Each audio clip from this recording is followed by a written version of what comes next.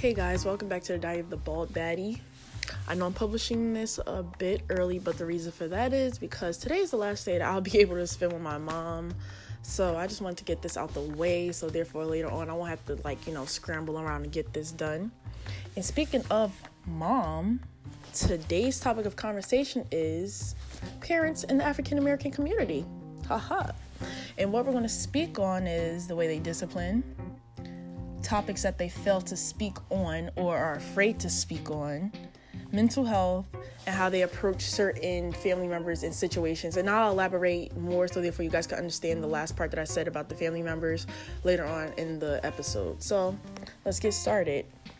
Now, back in the old ages, the way our parents were disciplined was if they're from down south, that's all I know about parents that were, brought up by Southern parents. But majority of our, grandparents were from down south. So majority of us can relate that's listening. If your parents were raised by Southern parents, they went out and got the great switch. And from them, it came down to generation. And then we had the belt as well. So, yeah. The African American parents, they know how to get down when it comes down to giving whoopings and disciplining. And also Hispanics. I know a lot of Hispanic parents also discipline their kids that way too. So, the minorities, they know how to get down when it comes down to disciplining their kids. Now, some parents, recently I've seen a lot of parents, they have this thing now where they posting when they're disciplining their kids. She made a fake Twitter account just so I wouldn't find her. So here's the punishment for her. So I'm going to post it on Facebook. Or they have this whole thing where they are giving the child a whooping on camera and then post it. Parents, what do you gain from that? Because it's really not teaching your kid anything, honestly. If anything, it's teaching your kid a way to run away. That's their, they want to put me on Facebook. Either I'm going to end my life, which is sad because it's been, instances where kids have taken their own lives due to their parents and their so-called discipline tactics or whatever you want to call it. Or they're really looking for an escape to run away. And parents, I'm pretty sure, I will hope that that's not your goal when you're disciplining your kid, is for them to try to find an escape by running away or possibly taking their own life, which is really sad. Disciplining, I feel as though it's a certain limit to it, guys. And I do believe, and some people that's listening today may disagree, and that's perfectly fine. We're all entitled to our own opinions. But to me, I feel as though it's a certain limit to disciplining your kid. And sometimes parents just be beating their kids just for the hell of it. The kid dropped the grape on the ground. Oh, let me get the belt. Now at that point it's abuse because you're doing too much. If the kid didn't do anything, what are you whooping them for? Kids make mistakes all the time. You're just mad at the world, so you're gonna take out your frustrations on your child? Come on, it's a bit much. Now, me personally, I follow the rubric of Miss Claire Huxtable. If you guys don't know who that is, that's Miss Felicia Rashad, which was the wife on The Cosby Show. I loved how she disciplined her kids. She didn't have to raise her hand, even though it's just TV, but I'm pretty sure that there are some parents and moms and dads that are out here that will just give their child that look, and their kid already know what's up. It ain't gotta be, I'm gonna get up and I'm gonna get the belt. You look at the child, they know what's up. All right, mom, heard you. All right, dad, heard you. That's who I follow, because I really don't believe in hitting kids, because I honestly don't feel as though it doesn't do anything for the child. Honestly, I don't. It's just painful. I don't see anything that you benefit from that. How about, okay, you failed this class, taking all your electronics and you stash them somewhere where they cannot find it, literally somewhere where the last place they would think of, honestly.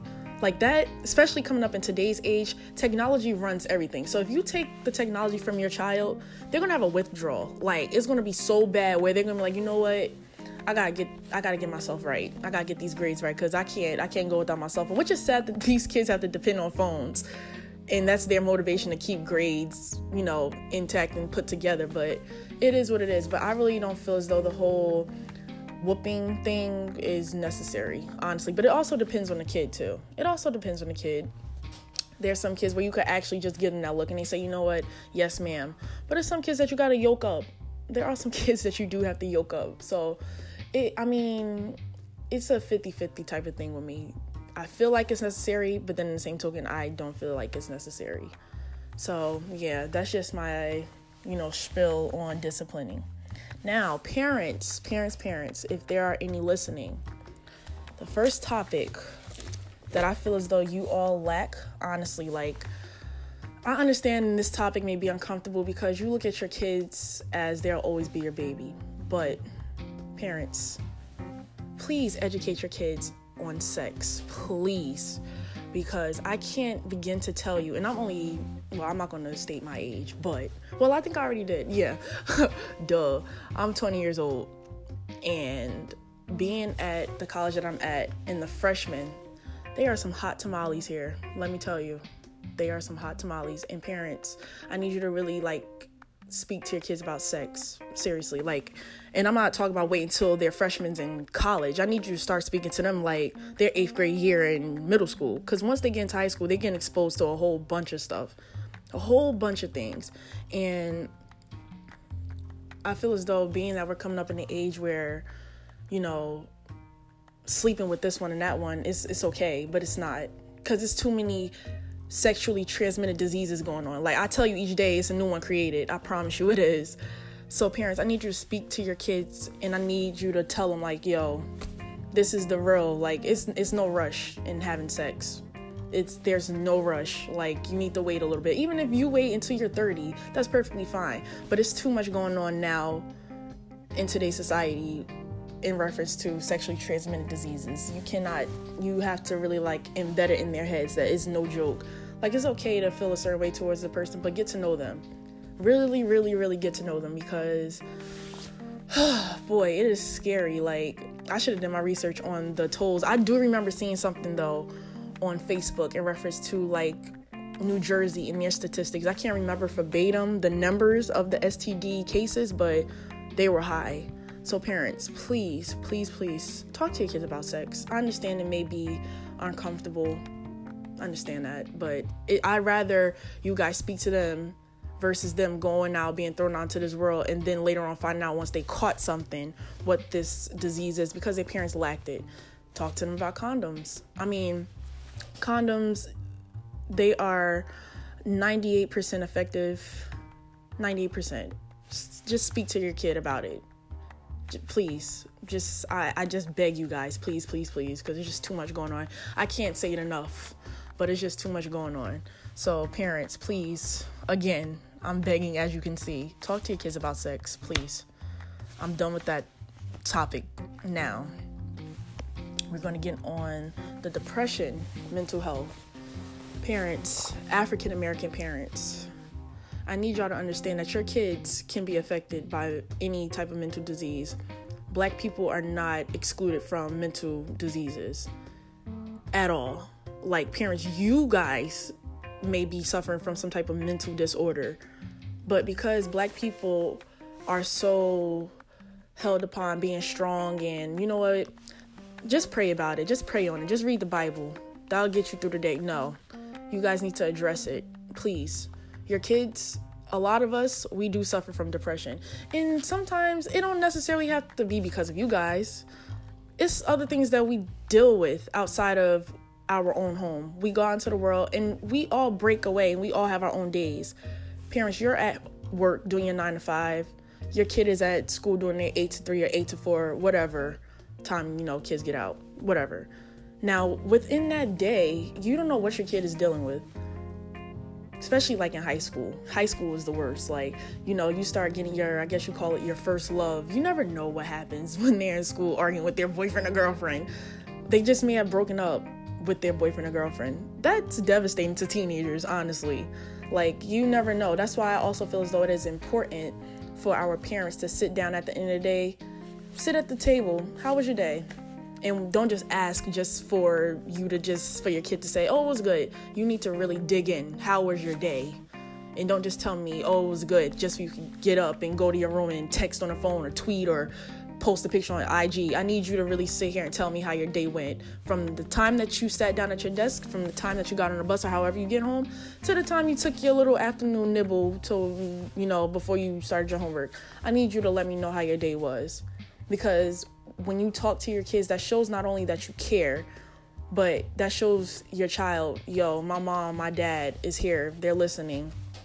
I need my parents to really step up and speak to their kids, because again, today's society and the way today's world is a lot different than 20, 30 years ago.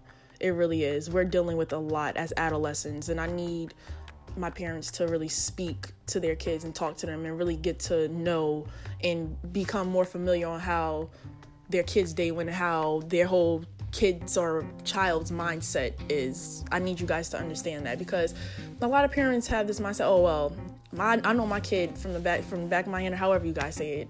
You know what I mean. I know my kid like the back of my hand, but you really don't know anything. You really don't know anything.